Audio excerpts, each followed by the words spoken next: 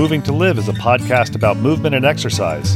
Along with our sister podcast, FitLab PGH, we have the ethos that movement is a lifestyle, not just an activity, because movement is part of what makes your life complete. Moving to Live interviews professionals in the movement field who have a variety of experiences, education, and professional titles. At the end of the day, we all want to move more, and we want our patients, athletes, or clients to move more or move better, more efficiently, or move with less pain. Some of the people we interview you will have heard of. They're well known in and outside of the movement and exercise professions. Others you may not have heard of, but they have a great deal of knowledge to share. Many people doing the best work spend their time working with people, not working on their social media presence. Each Moving to Live interview will be long enough to impart usable information, but short enough to be able to be consumed in a single listen, during your workout, commute, or even during dinner prep. Before we get to the interview, a quick request. If you like what you hear, please leave a review wherever you listen to podcasts, and share the podcast with your friends or anyone who understands that movement is a lifestyle. We appreciate it, and our guests appreciate it too. Welcome back to another Moving to Live podcast. As you heard in the intro, along with our sister podcast, FitLab PGH, we are trying to make people understand that movement is a lifestyle, not just an activity. Along the same lines, we really consider movement the norm and not the abnorm. Typically, we interview movement professionals in different areas of the field, but occasionally we branch out into athletes, especially when they are recommended by previous guests. Today's guest was recommended to us by Paul Sarace. I think probably Paul contacted his friend Paul, who we're interviewing today, and said, "Hey, you want to be on a podcast that I was on?" We were chatting prior to beginning recording, and we know we've been friends on Facebook for some length of time, but we don't know quite how long. I think today's guest is very interesting. He is a Masters runner, a longtime, very successful Masters runner. And for those of you who are not necessarily runners or not necessarily competitive athletes, but just stay active, I think one of the quotes I found that he said on one of the web pages that really, I think, resonated with me, and I think will resonate with many listeners, is my goal is simple but immensely challenging: to slow the aging process by staying as fast as possible for as long as possible. And I think that's a great quote. We are with Paul Thompson, an Englishman living in New York, who is a Masters runner. Paul, thanks for taking time to talk to Moving to Live. Thanks, Ben. It's great to be with you, and it's great to be considered to be a movement professional as well as a good Masters runner. Well, if you're a Masters runner and you've been doing it for long enough that it takes to be a Masters runner, you have to be a movement professional, because again, as we were chatting before starting recording, your comment, which I agree wholeheartedly with, was anybody who's a runner who said they haven't been hurt is probably lying. Yeah, yeah, absolutely. I mean, I think I do spend perhaps a majority of my time now with some problem or other. Maybe it's just that I'm making mountains out of molehills more as I age, but for sure, there's always something going on. I'm now 55, and I don't recall having quite so many issues, so to speak, at any one time. But fortunately, I feel that I'm kind of able to manage through this, through the problems, through the issues, stay pretty competitive year in, year out. I do take some time out, but it's forced time out, but it's not that often. Yeah. And my question I always ask people, and I think yours will be interesting, is what's your elevator spiel? And I say that in a positive way. I mean, I think for listeners both, it'd be interesting. It's like, what do you do when you're not running? In other words, what pays the bills? And then on the other hand, when people see you, if you're in an elevator, obviously not now during COVID, but in an elevator, go with a race number on or something like that, and they say, well, what do you do? What kind of a runner are you? What do you tell them there? So first of all, what do you do as a grown-up? Well, the bills get paid for by, I'm an accountant by training, but I don't do conventional accounting work such as taxes and the like. I do advocacy, policy making. I critique and innovate and run projects in relation to the accountancy profession. Some of it for an organisation based in Brussels in Belgium, and some of it while working as a part-time temporary consultant for the World Bank. So that kind of pays the bills, and that is fitted around my running, so to speak. The running, well, at least that's the intent. At least is my running takes the precedence in terms of I focus my efforts on the running, and then the rest of the day gets consumed with the day job. So I think it's one of the ethos of Moving to Live is movement is a lifestyle, not just an activity. I think whether you intended to or not, what you've just said is your running is, by taking priority, it is part of your lifestyle. And I think that's something that people often put aside, whether it's running or just being active. It's like, okay, I have to work, I have to do this, I have to do that. And then they hit to, 53, which I am, or 55, which you are. And all of a sudden they realize I'm, 20 pounds overweight, and I've got high blood pressure, and I can't move. And maybe it's, I can't go up and down the stairs, but it really affects the quality of life. And I want to get into that a little bit later on, because as you were mentioning, you're constantly fighting little niggles and injuries. And I'm reminded of a professor that I had when I was at Old Dominion University, Dr. Melvin Williams, who has since passed, who was a marathoner. And the comment the head athletic trainer once made is, Dr. Williams is a real bear to be around when he's injured because he can't run. But starting out as a runner, if you're 55 and you're quite good, we'll talk about how good you are. What did you do growing up? Were you a runner growing up? Did you do multiple sports growing up and find out that, I've kind of gravitate towards running, this is what I'm best at? Or did you find running when you were a little bit older, as a teen or early 20s? I was a pretty young kid, I think, when I first realized that I had some legs on me. The story I usually tell is how one of my roles while at a primary, an elementary school, I guess, in these parts, back in the United Kingdom, my job was to ring the school bell at the end of the school day. And my dispensation was that I could then just take off literally for home, get some tea, as we say in the UK, and watch children's television programs, which kicked off at 4:00 in the afternoon. Now, if I was quick enough, when I rang the school bell at 3:55, I could be home for just after 4:00. It was about a little shy of a mile away where I lived. So that was the kind of the perk. I used to run home from school, not because I didn't like school, but rather I had the motivation to get home and watch the children's programs on BBC. That's where it all started. And then when I moved on to what we call the secondary school, I can remember the first day of our physical education class where the physical education teacher said, "We're now going to do a 2-mile cross-country run." And I thought, you got to be kidding me. This is going to be awful. And there was about 100 of us, and we all took off.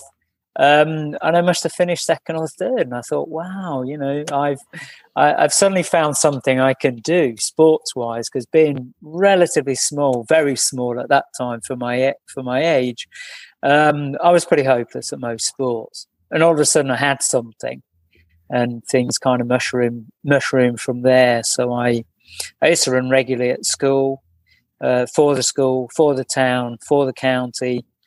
And then on to university, and for the university and all the rest of it. And I know the university is a little bit different in the UK than it is here in America. But was there a time where you realized that, wow, I can do this for a lifetime? Was there a time when you tried to, or you did do it professionally? Or was this always something, it's like, okay, this is a priority, but I realize I'm going to have to do something else so I can continue to do what I love and I'm pretty good at? I mean, it was always pretty much the sole sport that I really pursued in any great detail. But at no point in my career did I think that I could make a living out of it. I never imagined it would be my day job and it would pay the bills, but it was certainly a great way to unwind.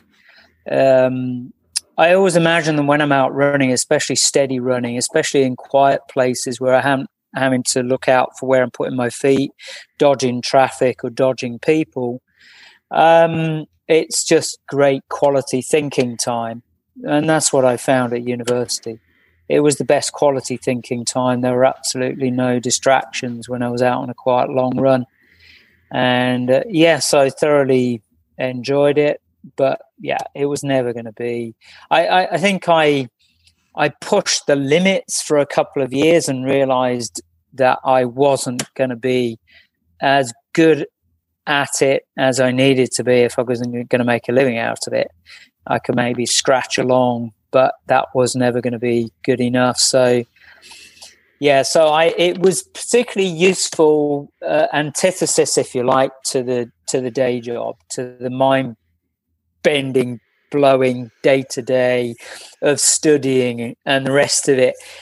All of a sudden I had some way of unwinding, and it was so simple, straightforward, and it didn't take an awful lot of brain ache to do it. Of course, when you put in the hard work, there is for sure a very important psychological component to it. But most of the steady state running, it's a nice way to wind down almost from the day. I think also what a lot of people find when they begin to run, if it's in college or even in high school or after college for stress relief, is it's an activity that you could do alone. Whereas if you were a team sport person growing up, if you played soccer or football, as they called it in your country, or, basketball or something like that, you have to find 2 or 3 or 4 people to do it. Whereas it's running, it's like, well, even if you ran with a team, you still probably did some solo running. And I really love the fact that you pointed out that it was a great opportunity to think. I actually came up with the idea for this podcast on a run with my dogs. And I know a lot of times ideas that I just have professionally I'm on a run, and it's not like I'm consciously thinking of something. It's like, I should contact this person, I should do this or that. And I think it's great that I'm not the only one. And it seems like many of the people that I interview who are longtime runners, they say it's a great time for thinking. Mm. I'm curious. Also, you said, you were a schoolboy and they said, we're going to run 2 miles off road. And you kind of like, oh, I don't know if I want to do that. What was as you continued to run, did you gravitate towards cross country races, which I know are much harder to find? And probably back when you started running, trail runs, which are so popular now, were not as popular. They were kind of very obscure, if at all available. Or did you gravitate more towards road running and road racing? For sure, I started out with cross country. The cross country during the winter season back in the UK was what you were tasked with doing during some of the games or physical education classes that you took. I always suspected the PE teachers of telling us to just shoot off and do a 2-mile cross country run while they just grabbed a quick cigarette. And off we went. And then they thought, oh, shikes, Thompson's back in 13 minutes, we're going to have to speed up the smoke break. So, I started out cross country, and that's where my competition started. When we moved into the summer season, of course, there was some track and field, and I did some longer distance stuff on the track. We're talking back in the late 1970s now. All-weather tracks in the UK at the time were pretty rare. You'd just be running on grass track that had been marked out with somebody with a wheel. God knows whether or not it was accurate or not, but it looked about right as you ran around it. Yeah, so that was it. And then as I got older, I only really turned to the road when I joined a club. And the club during the summer season did a lot of road races. And I wasn't a great fan of the track. I got pretty bored once you'd gone round the track a few times. And I found that I was pretty better at the longer road distances. So I quickly gravitated up to running 10K road, 10-mile road, there or thereabouts. And I know some people who are not fans of running competitions. You know, the Olympics come on with running and they shut it off and go get a cup of tea or a beer. Don't understand this, but I noticed something when you said what you gravitated towards the longer distances, and you specifically didn't mention the marathon. And I know that if you talk to people who are triathletes or especially people who are just starting out, one of the comments when they talk to a more serious triathlete, and I know with runners too, it's like, have you done an Ironman or have you done a marathon? Never recognizing that there are some people who maybe they've done one or two of the events of this distance and it just isn't what they like to do. They still like long distances, but not quite that long. Yeah. Have you tried a marathon or tried a couple of marathons and realized, okay, it takes too much time, or I just don't enjoy this compared to and I'm using air quotes on the video, shorter distances of 10 miles? And yeah, I went for goodness knows how many years where many friends, family would say, have you done a marathon? And I'd like, oh, give me a break. I'm actually quite enjoying the 10K or the cross country or the 10 miles. But I got asked it a lot, but I never had any great desire to run a marathon. Then I turned 40 and things all changed because all of a sudden I was looking for different goals. And I thought, well, it's around about time that I did one. And wouldn't it be nice if my very first marathon, I could hit 2 hours, 30 minutes, get under 2 hours, 30 minutes, and possibly podium or win my age category. So I entered the London Marathon back in 2006, I think it was. So I'd either just turned 40 or just turned 41. The London Marathon, of course, is run in the springtime in April. Usually, this year I think it's in October, or plans to be. And I trained specifically for it. I upped my mileage, and sure enough, I managed to get just under 2 hours 30. But it was such an experience, in many respects, an awful experience, I have to say. I just never, I think it was about mile 22 when I just suddenly, what kind of went through my mind was all of a sudden I thought, there's a possibility that this might be the first race I've ever run where I won't be able to finish. And it just sunk in. It was sinking in during mile 22. I did get to the finish, but I was slowing quite significantly in the closing miles. And then I did realize that the marathon is a totally different ball game to what I had run up until then, which was the half marathon. You know, I always remember my brother's famous words, "Oh, how difficult can it be? It's just twice the distance of a half marathon." I said, yeah, well, I mean, basically, when you reach halfway in the marathon, you know, it's at that point you feel like it's a song and dance or just a walk in the park. And then, of course, as you approach 20 miles, the reality of the race really starts to sink in. And so it was quite a humbling experience, I would say, running that London Marathon back in 2006. I even hit the floor as well. I literally, within sight of the finish, I collapsed. Somebody said to me, "Did you get pushed?" I said, "No, it was completely, I was just suddenly lost all coordination. The gas ran out, literally, and I went to ground and then got up and proceeded to walk across the finish line." And I have to ask this. I know I do want to point out that I'm looking at a list of your running times, and I see in 2017, 10 plus years after that, you just barely missed going under 2:30. So to be at that point, relatively old as a runner, to be able to run that, obviously you ran a number again. But my question is, after you picked yourself up off the ground and walked across the finish line, did you have the typical attitude that many marathoners I've talked to, and even the ones that I've done much slower than you, for the first one is like, I'm never doing that again? Did you have that as an initial thought?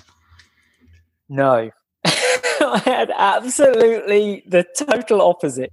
I would say that when it started to dawn on me at mile 22 that this thing, it was going to be a hard day at the office as things were turning pear-shaped, I just thought I was already planning my next race, because I just thought I'm now starting to understand what I've done wrong in the preparation, in the fueling for this race. It's all gone wrong, and I'm going to put it right. 1 year later, I did have another go, and I didn't put it right. And then 1 year after that, I attempted for the third time, thinking third time lucky, and that didn't work out. And then after that third time, I did say, that's it for me, no more. And then, of course, as we get older, our memory just erodes, doesn't it? So when I turned 50, I'd forgotten what I said at age 43, that was it. I was drawing a line under it. And I thought, it's about time that I did another marathon. And sure enough, I had a crack at the London Marathon. And, did run 2:31:45, which was, I was really happy with it. It was as good, as fast as I could have expected to have done it at that age. The only thing that buggered me that day was the thought that I ran 2:31:45, which I think was the seventh fastest ever by a British athlete over 50 for the marathon. But I was third. I just thought, what does one need to do these days to win a bloody Masters competition? I had two guys up in front of me, a minute or two in front. So it's one of those things that I know many people who are longtime runners and even triathletes to say, if I can just get to the 80 to 85 age group, I can clean up. Yeah, that's it. You're about the only man standing, or woman. But I think what is so interesting is the fact that you clearly, and I have the advantage of looking at some of your times, is you've consistently stayed a runner all of your life for 30 plus years, and you've consistently run, which is very unusual for when people graduate from a college or university and they get a job. And I know, again, from the bio you filled out, that you spent some time working overseas. And I know when you're working in jobs like that, sometimes the last thing that takes place is the workout, or if it's the workout, it's a quick 5K before you go and have a beer or dinner because of business. Yeah. What was it over the years? It's like, okay, I'm going to be pretty consistent with my running, and this is a priority, to the point of what you said at the beginning of the interview, basically that it is a priority. What was it that kept you going? Or was there a period of time after the university that it's like, well, you didn't run as much, and then you came back to it? Yeah, actually, during my university days in the UK, the big distraction is the Students' Union, which provides subsidised alcoholic beverage. So that certainly got in the way of things during my university days. And then early on in my career, I just had a lot of other things going on, as well as popping down to the local pub. But then I think it was in my late 20s and since then, all the way through now to 55, where I've really made a point of trying to get out almost every day, making it quite a priority. And I would say that, on some occasions, as you mentioned, when I do, before this coronavirus, I was traveling an awful lot in Europe, many countries, and I would find a way of getting out no matter where I was, whatever the time was. I got it done. And many, if not most of those runs, I thoroughly enjoyed running in new places. Of course, there are runs that you would sooner forget, that you really don't want to have to do, but you just drag the whole body out, And I guess some of it is just that you get to a certain degree of fitness, and then you're fearful of what we say in the UK, falling off the wagon. Which is where your life just unravels, in front of you. If you stop running, maybe you'll suddenly stop shaving, stop cutting your hair, things that you'll just kind of let things go. So there's always that at the back of your mind. And I think the other as I get older, when you do take time out, it is, some serious time out, like a couple of weeks, it feels like a mountain to climb back get back up on the horse. It takes a lot of doing. So sometimes you think, let's just try to stay on that damn horse as long as I can, even if I'm just hanging on, because it'll be an awful lot easier than having to get back on board. So that's not to say that I don't take rest and recovery. I do, and I do more of that than I ever used to. But it's not, I don't take chunks of time out. I make an absolute point. It's a real priority for me to try to get out almost every day. And I know people are going to wonder, do you only run or do you do other activities too? Do you lift? Do you ride a bicycle? Do you swim? Or are you just, I'm a runner? It's pretty much just running. I'm pretty okay on the bike. The cycling in and around the area where I live is not so good. But I'm not, I've got no hand-eye coordination skills to speak of, so any racket sports are completely out of the equation. I'm limited, I think, in terms of the sports that I can pursue.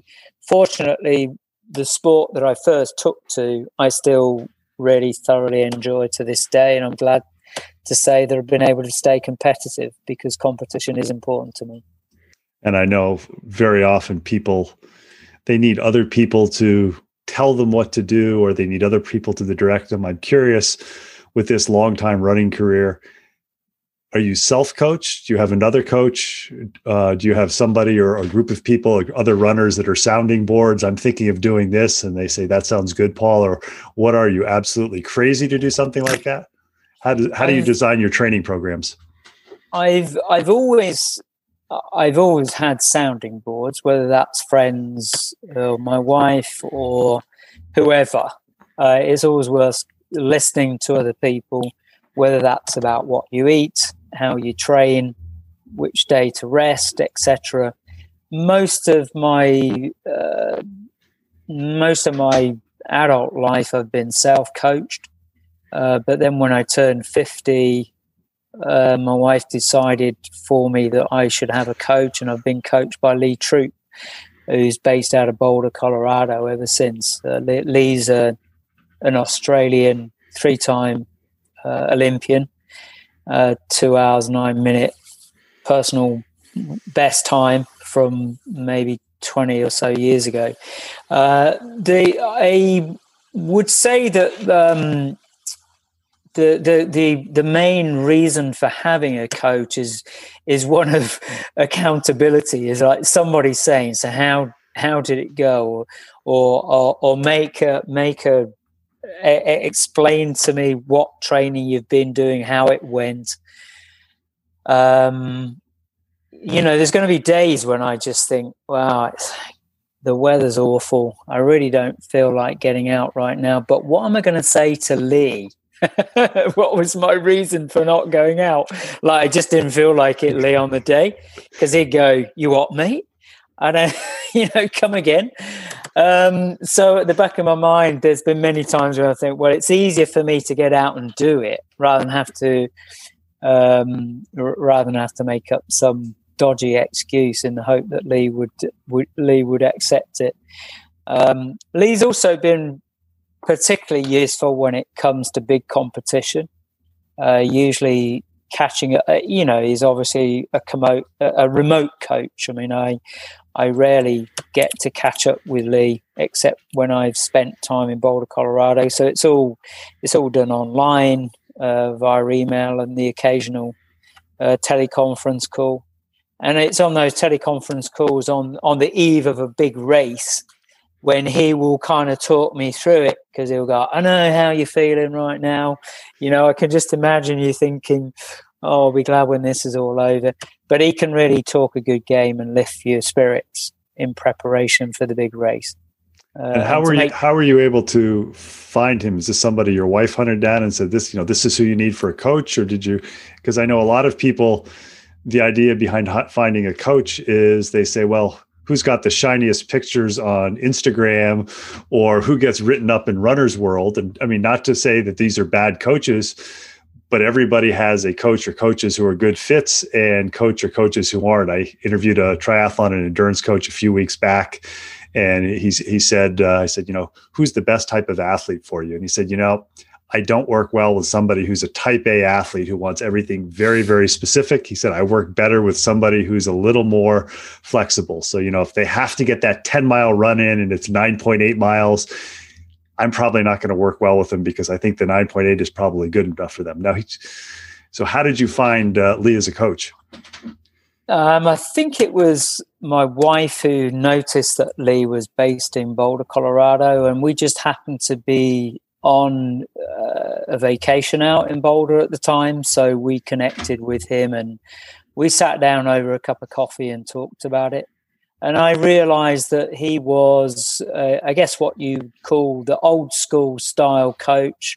He wasn't into all the technology and stuff. It was relatively straightforward approach.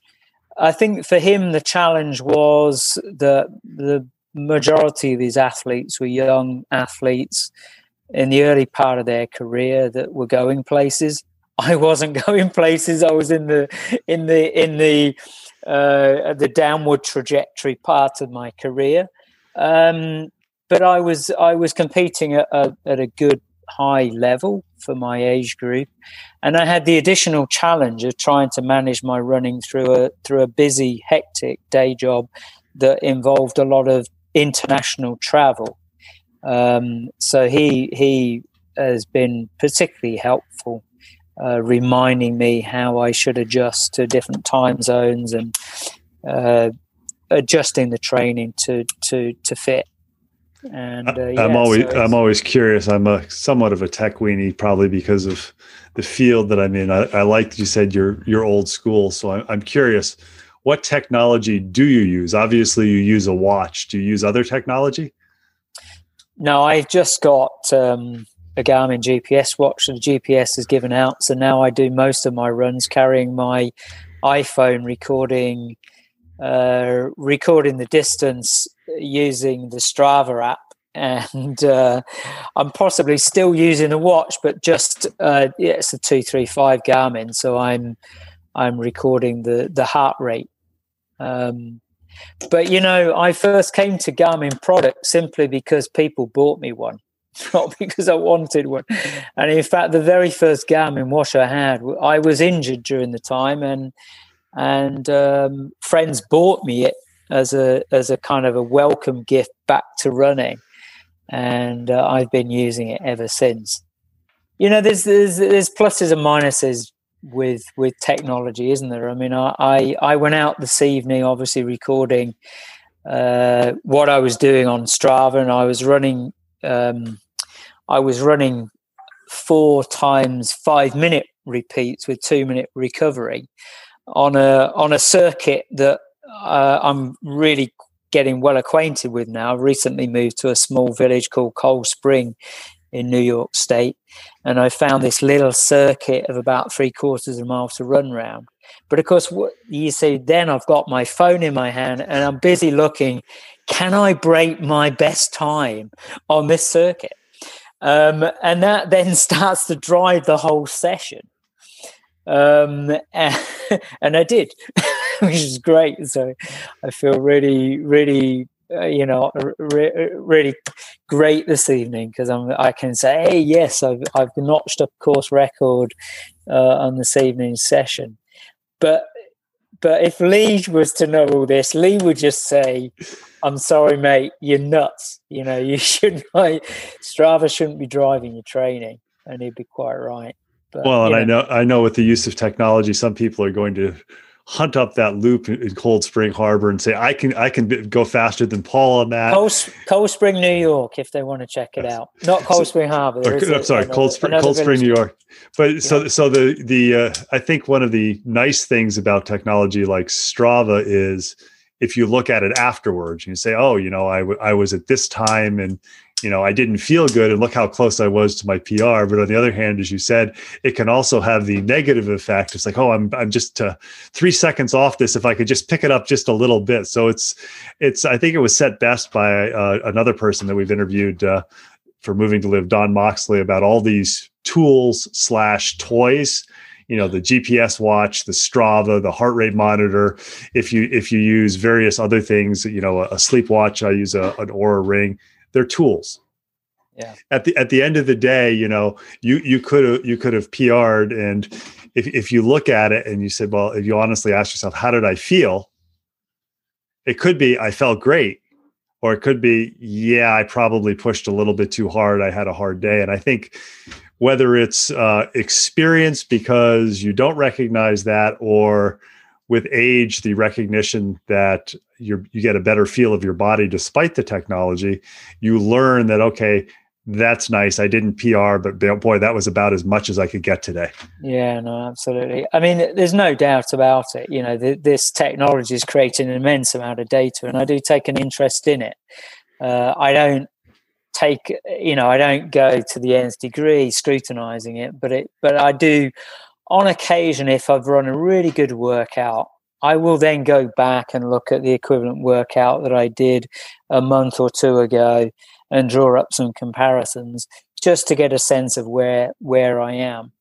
And I've also used Strava during the lockdown phase to get acquainted with other runners living and running in the area, and I've ended up befriending them and going out running with them too. Of course, 6 feet apart and all. And now, like I say, my wife and I recently moved to Cold Spring, New York. We've been here for a little over a month, and I'm able to identify the runners in this area and reach out to them. And they've been a great source of knowledge about where I should run in and around the village, because the area is presenting different challenges. In particular, for example, the village is so small that I'm done it in 3 miles. And I ain't up to just running round and round and round 3 miles. I'm needing to get out of the village into the country roads, and then it's a case of, well, where do you go?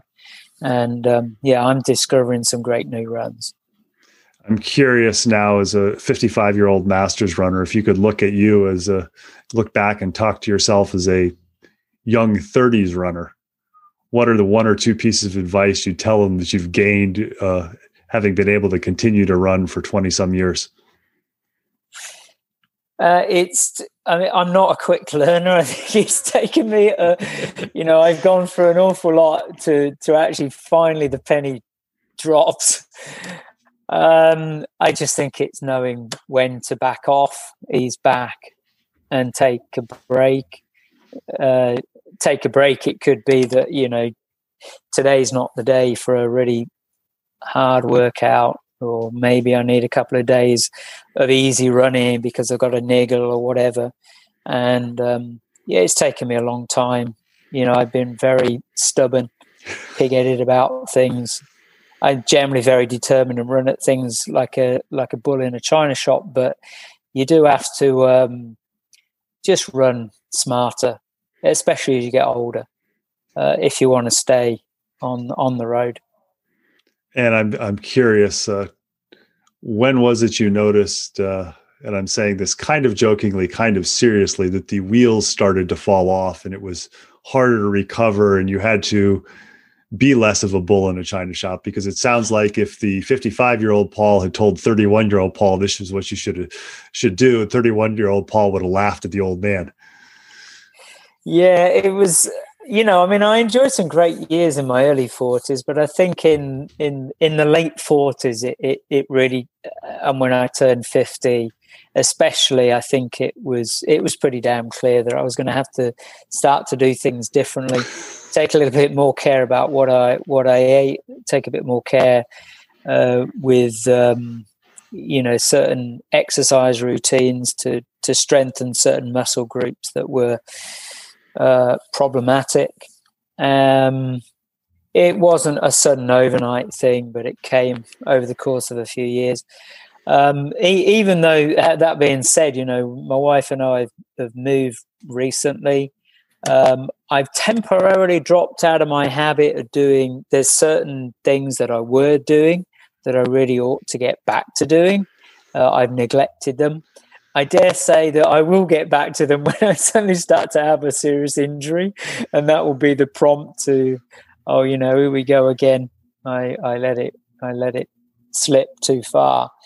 I'm talking from the attic of our new place, and in the far corner, I think I've got my yoga mat and the roller and various other implements. They have yet to be used since we got here, and but I've put them in a prominent place so that I can't ignore them. Every time I have to walk in and out of the attic, I can see them, so they're crying out to be used. And I dare say, I hope they will be used sometime soon. And I think it's the runners and other long time athletes completely understand. It's like, well, when I get that niggle, I'll go back to it. And the people who are more the rehab professionals who maybe haven't stayed up with the running or the cycling or the swimming are going to go, well, you should do this all the time. And I know early in my career as an athletic trainer, I used to tell some of the athletes I worked with, there's two ways of doing rehab. You can do the exercises until you're better and return to activity, and then you can go to activity. And then eventually we'll see you back for the same thing or something different. Or you can say, here are some things that I need to do on a regular basis. Pretty much the rest of the time I'm going to be active. As somebody who's a professional in the field, who also dabbles in running and biking, not to the level that you are, not to the level of speed, I can say that I'm in your camp too. There's all kinds of things I know I should be doing, but if it's a nice day out, or even if it's not a nice day out and there's the opportunity to get off in the woods with the dogs or get off in the woods on the bike versus doing some of those other things involving the yoga mat, I'm probably going to pick the woods, saying I can do the yoga mat tomorrow. Yeah, I really am going to try. I promise to try very hard, though, to try to get back into this routine, because what I was doing during most of 2020, and it was partly prompted by a pretty chronic injury that I had in the early part of the year. Just as we were going into lockdown, I was actually just coming out of this injury phase. I was just spending like 10 minutes doing some simple routines, watching the television. So it wasn't no big deal. I could do it, I could do it standing on my head. And what I was also doing during the summer months was just getting an ice block out and icing down the legs. I find that a great therapy during hot weather. Great way to cool down the muscles and to lower the body temperature. But that crucial 10-minute routine, I'm not even doing that right now, and I've already got to get back to it. Because as you say, it's 10 minutes each and every day. The alternative is in and out of injury, having to invest hours and hours and hours, day after day, week after week, trying to get back onto the wagon. And it's just really tough. But, human nature, it's human nature. You and I are both obviously succumb to the distractions of the dog or out for a walk or whatever. Half of it is knowing what you should do, even if you don't do it, because that allows you to pontificate and tell your friends, this is what you should be doing.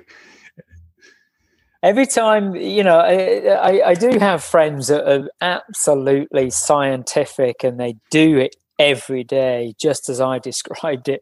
And I've got immense,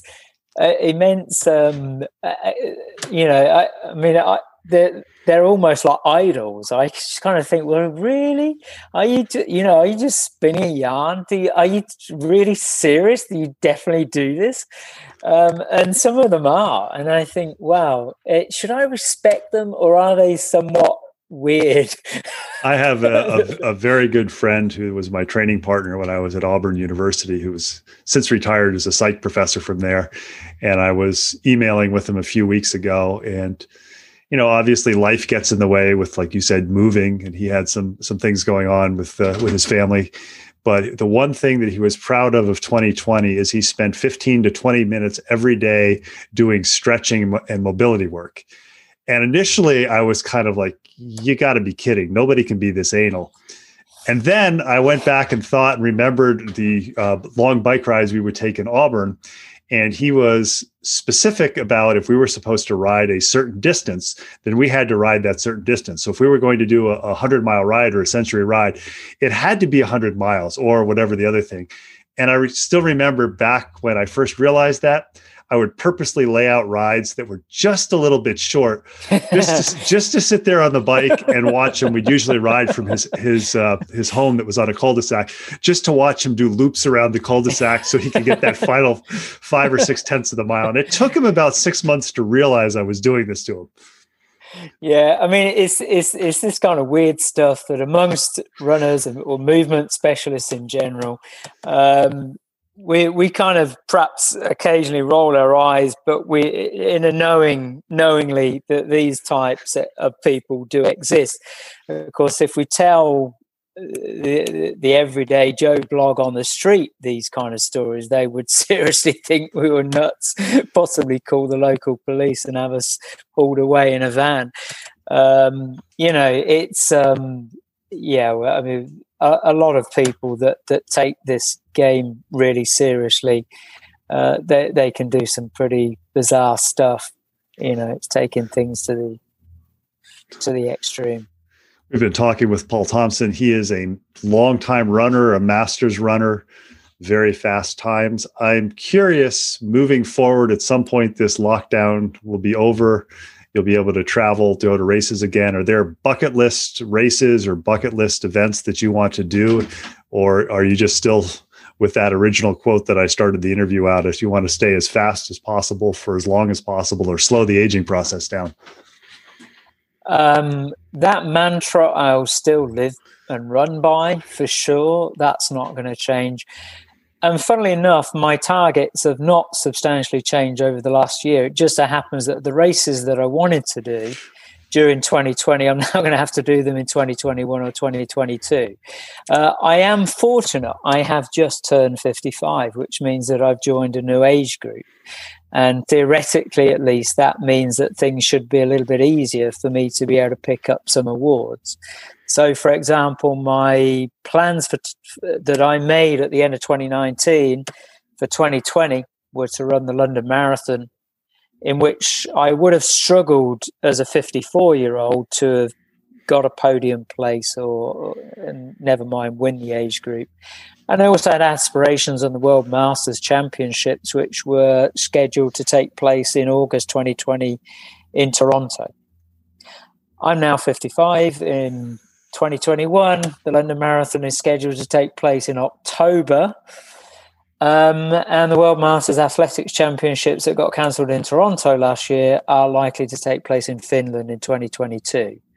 So those are my two bucket lists: the London Marathon later this year, and next year in Finland, the World Masters Athletics Championships, where I perhaps have a crack at they do a couple of road events, the 10K and the half marathon.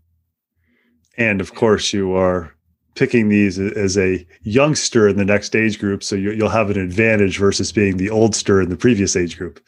Yeah, this is the thing. As we age, we have to look for these little. They're not easy to come by. But when you move into a new age group, all of a sudden there's a chance to excel. You're the young kid on the block, and before the age starts to set in, and so that's what I hope to do for the coming year or so.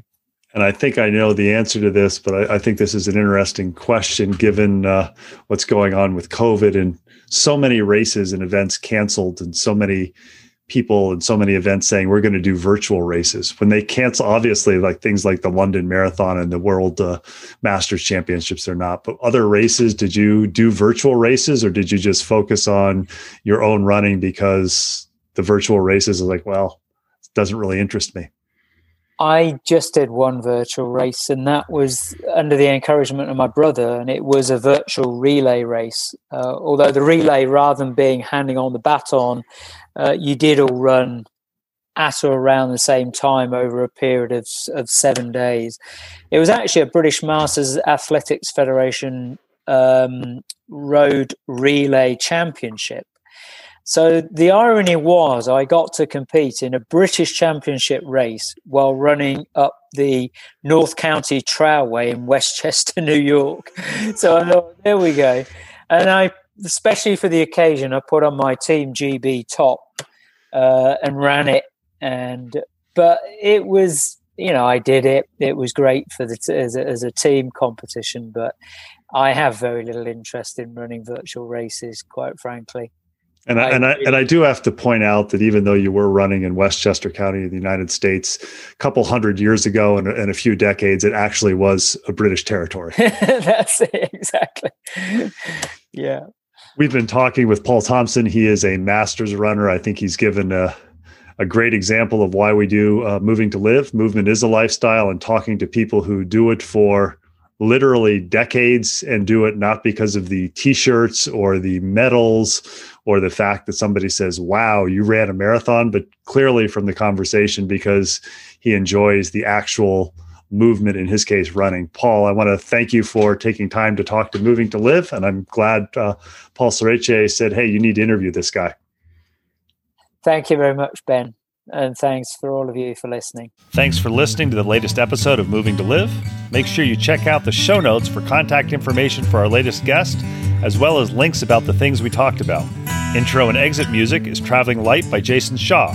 You can subscribe to Moving to Live wherever you find podcasts or on our website, www.moving2live.com. Please tell your friends about Moving to Live and check out our sister podcast, FitLab PGH, FITLABPGH.com, which focuses on people, businesses, events, and activities in the Pittsburgh, Pennsylvania area that make movement a priority, because movement is a lifestyle, not just an activity. Until next time, keep on moving.